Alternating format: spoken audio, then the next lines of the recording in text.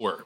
And what we see as we read these scriptures, it's as much about the dirt as it is the seed and as it is the sower.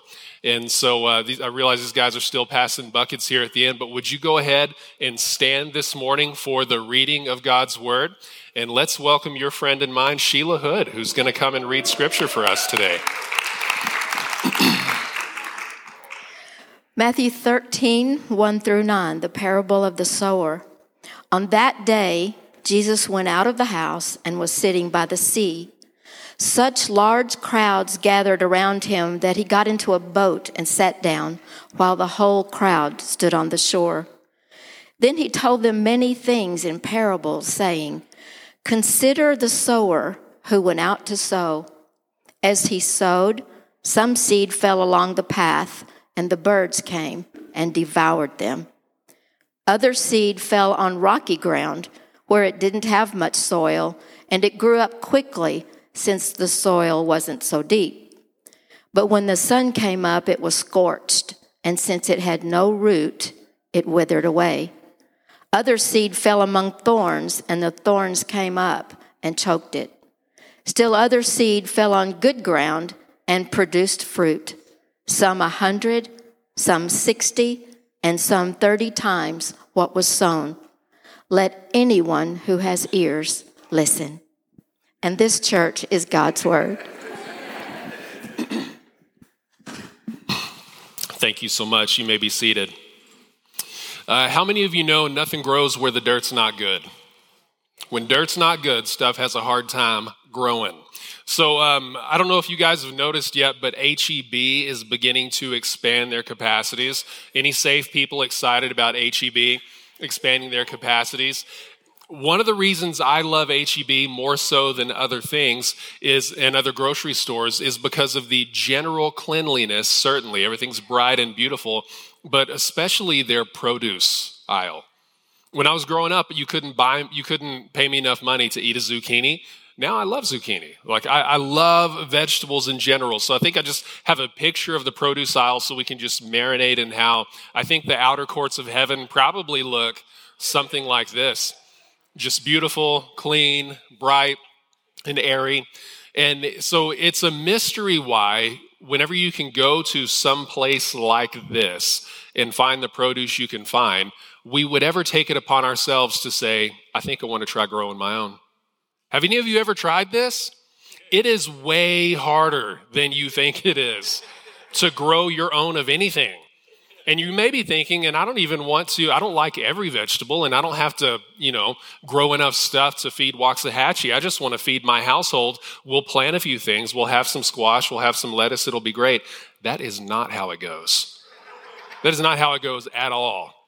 And so especially if you live around here, where 90% of the dirt is white rock, okay? But our garden is, I can't remember if I put pictures in there of the garden or not. Our garden is Crystal's happy place. It has become a happy place. And it has become a happy place, number one, because this year it's raining. And that's nice so far, isn't it? Be sure and thank God for the rain.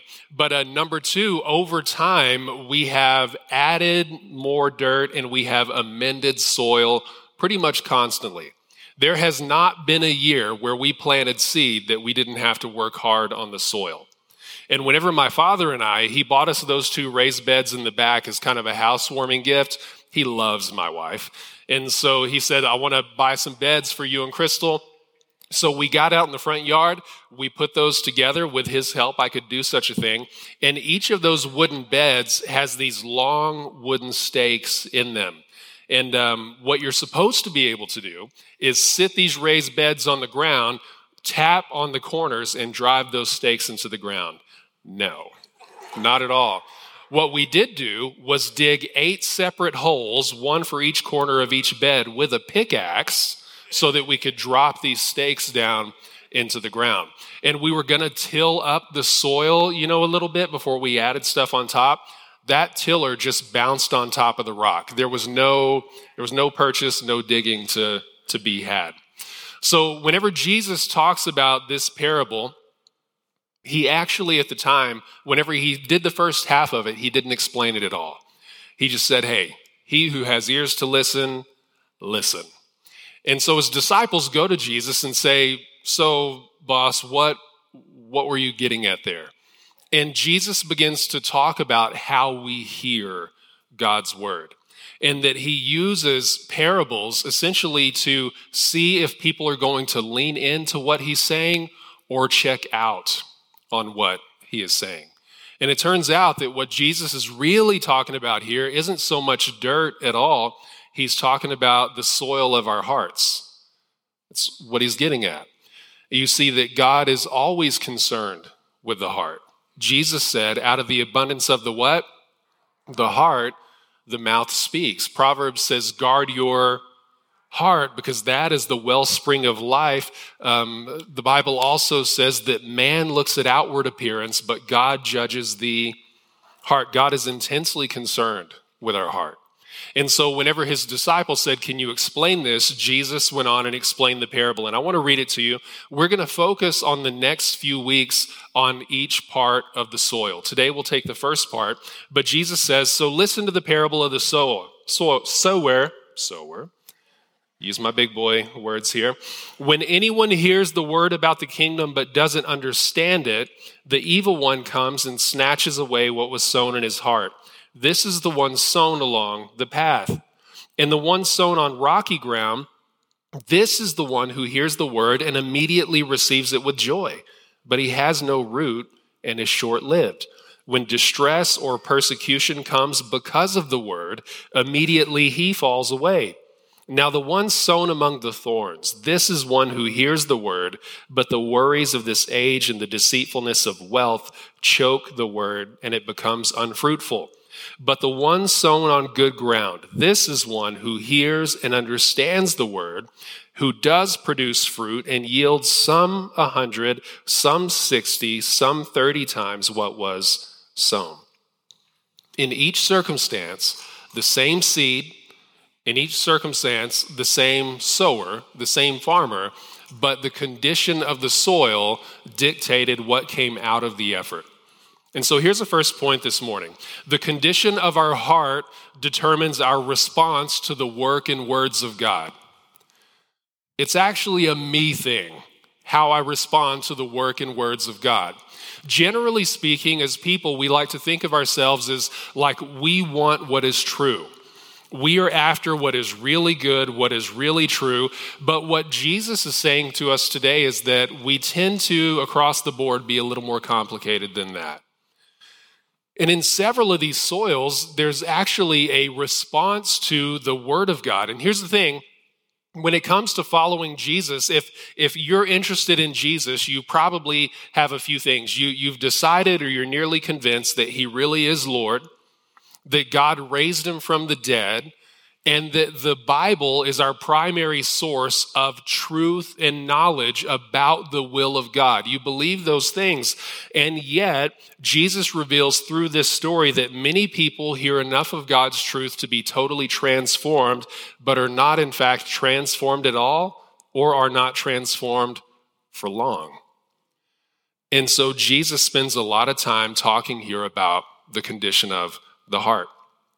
And I think that if we're honest with ourselves, we can all see ourselves in every phase at some point in our life. All of us have been through all of this, I hope. The goal is to get there to the end, but we have to keep our hearts soft toward God so that we can stay productive, so that we can stay fruitful with what he's done for us. And so the heart dictates our response to God. As a teenager, it might look like the Lord is working in your life and you're changing, you're soft towards him. And as he's doing things in your life, you meet her. And here's the deal, meeting her might actually be a part of God's blessing in your life, but whenever we go off path or we make an idol out of a person, what we see is that a relationship can be a litmus test of our heart toward God. And if every time we fall for somebody or get interested in somebody, our devotion to the things of God, to the community of God, to his word goes by the wayside, well, that's actually a reflection of the condition of our heart. Whenever Crystal and I were first married and living in San Angelo, we had bought our first home, 401 North Jefferson Street. Great little house. We love that place. And so our next door neighbors, they had some fun stuff going on. They sort of fought like cats and dogs. Most evenings would end sitting out on the porch, drinking beer, hanging out, and then they would end up fighting. And so you could hear it coming from next door quite often. And one of the coolest things happened. They actually began coming to our church, but she was much softer toward God than he was. And as God began to change her, he began to resent God and began to resent her. And this became a big source of frustration between the two of them. Finally, she moved out of the house for a period of time. He wouldn't have her. But whenever that step was taken, he became, as I have been at times in my life when I'm really hurting, I'm really teachable. And he became really teachable and really softened toward God. And I can remember a number of the conversations that he and I had a backyard, 5-foot fence. So I'd stand there at the fence and he and I would talk in the evenings. And this one night in particular, I will never forget. Stars were out. It was a beautiful night. And I can still see him so clearly, gray goatee, gray hair, cut off at the sleeves, white t-shirt and yellow shorts. And while we're standing there talking, he said, she really wanted to get more involved in church. She felt like we should do things and I didn't want to do it. And since she's been gone, and he's looking up at the stars, there's this sense of the reality of God, the reality of heaven. And he's looking up and he goes, and really, I see now that I do need God and that I want him in my life. And I really hope that she'll come back. And she did come back, and it was powerful, it was transformative, and it lasted about as long as it took for him to get comfortable again. And then those conversations ended, and the fighting started. Here's a question for all of us. Have I been as transformed as I should be by what God has allowed me to know, by what he has planted in me? Because here's what Scripture says in Matthew chapter 13. Jesus says, whoever has, more will be given to him, and he will have more than enough. But whoever does not have, even what he has, will be taken away from us. Now that sounds incredibly harsh. And so some people will hear that, and they'll say, well, that is incredibly rude. Essentially, you've got the rich and the poor, and you're saying you're going to take away even from the poor. Let's just remember here, Jesus isn't talking about money.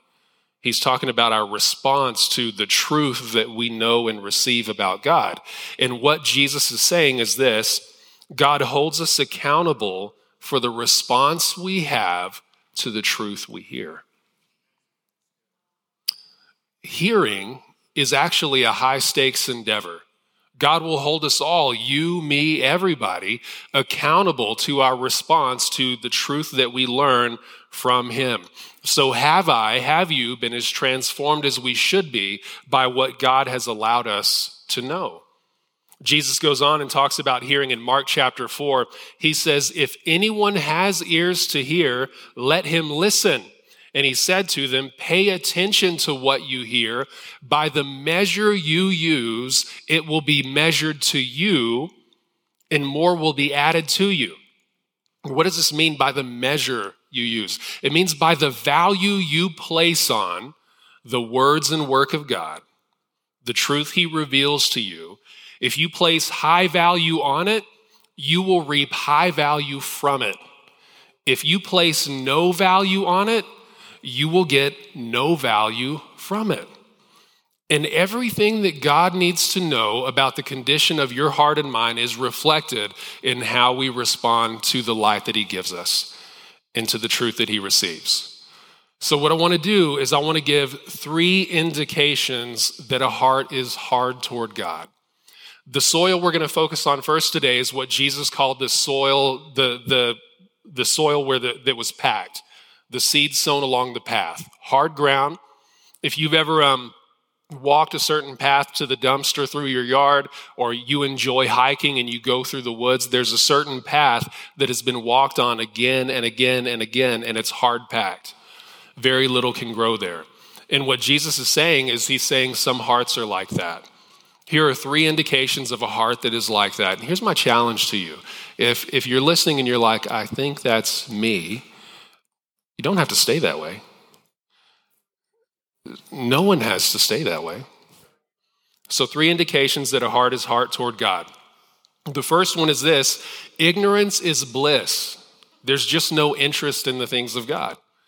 That whenever it comes to knowledge of God, his word, church, whatever, the primary answer is, I don't care. Dude, I don't care. Leave me alone about this, okay? I just don't care. Heaven, hell, love, goodness, whatever. I'll worry about that one day if I'm going to worry about it at all.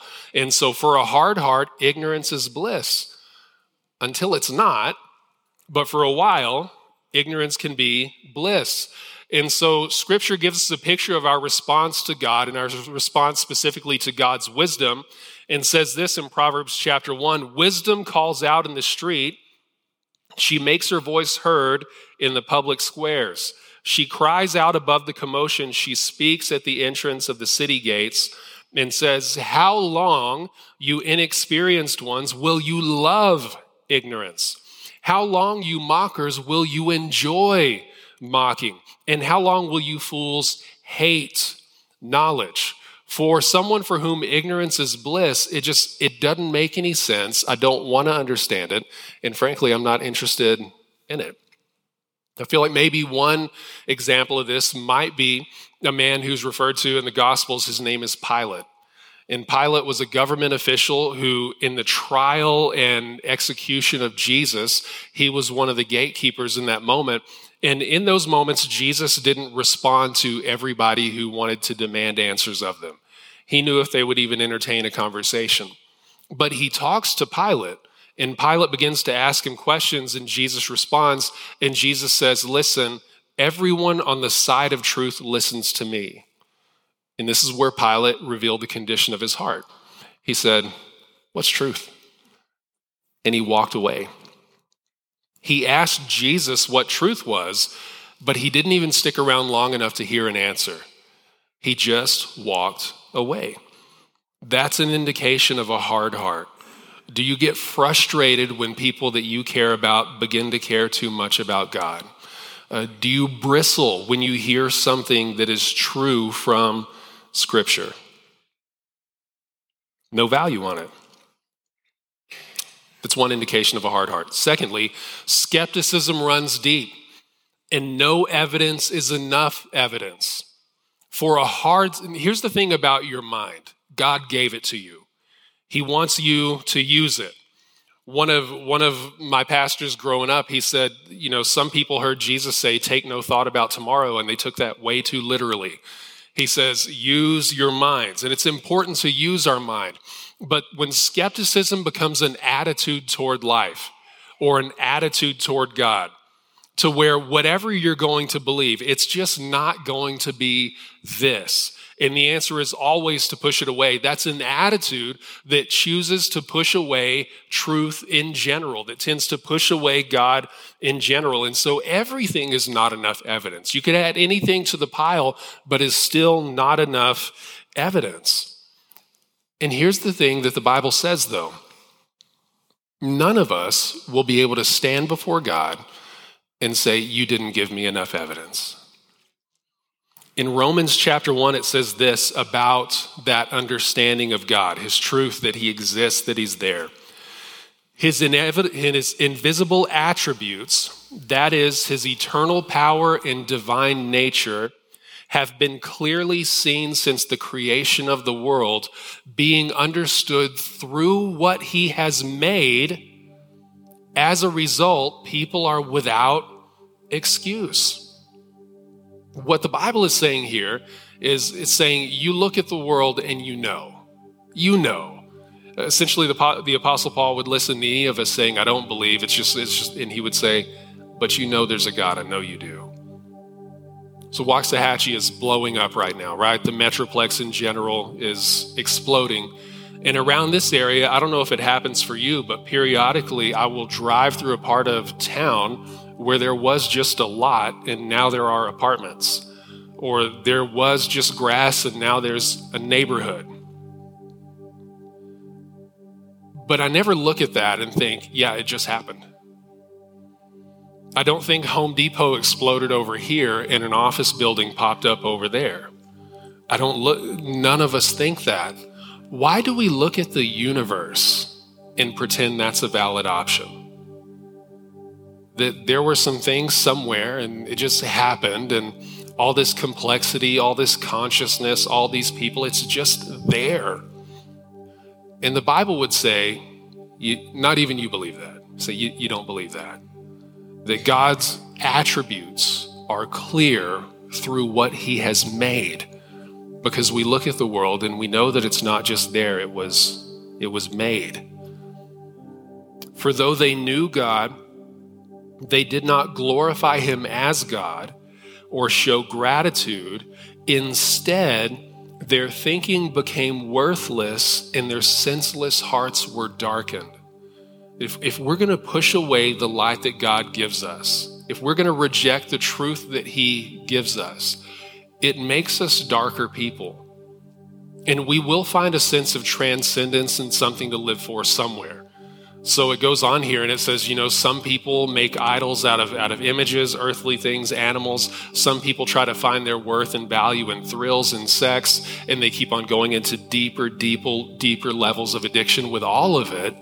And this is a result of a hard heart and of rejecting God. So ignorance is bliss, it's a hard heart. If skepticism runs deep, that's a hard heart. And then lastly, if emotions are hostile. How do you know if your emotions are hostile toward God? C.S. Lewis actually said at one point in his life, he said, I didn't believe that God existed, and I was really angry at him anyway. Emotions are hostile toward God. And so a hard heart will process things just differently based on what's going on in here. And so two people can go through the same thing, a family falling apart. Someone with a soft heart towards God realizes, I need him. I need a heavenly Father. I need him in my life. If anyone's going to help me not repeat the same things, if anyone's going to help me recover, it's going to be him. But a hard-hearted person would say, a good and loving God would never allow my Father to do this. I don't want anything to do with him. Same circumstances, different heart. Suffering, the same thing. The pain of suffering softens some people. Some people will absolutely find that they need God, they want God, and they're going to walk with the God who walks with them in the valley of the shadow of death. And then other people will shake their hands at heaven and say, I will never, ever want you. Same circumstances, different hearts. That's why Proverbs says this, the fear of the Lord is the beginning of wisdom, and fools despise wisdom and discipline. There's more going on here than just thoughts. It's not that you're just ignorant to God's word. It's not that you're just skeptical or just emotional. There's a war going for your heart. And that's why Jesus said that this hard-packed soil, that's where the birds come in and take the seed away before it can grow. And then he says later, the bird is the enemy. That he wants to keep you from understanding the things of God. He wants to keep you from accepting God. He does not want you to find healing or restoration or wisdom. He wants to see you go down with him.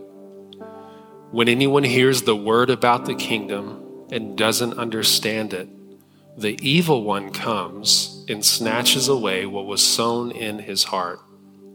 This is the one sown along the path. Final thought is this. We won't always have another chance to respond to God. We won't always have another chance. I mean, I love the story of the thief on the cross where we look at that and we know that God's grace is always inclined toward us, even to the very end, to the last beat of the heart. But here's the thing about a hard heart and running from God instead of running to him. It's possible to get so hard that God's grace is there for you all day long and you do not want it. You don't want it. That's why they say the door to hell is locked from the inside. You may want relief, but you don't want God. And if you don't want God, heaven would be hell for you. I have more stuff, but I think that's it. So here's my question. Is God trying to get your attention?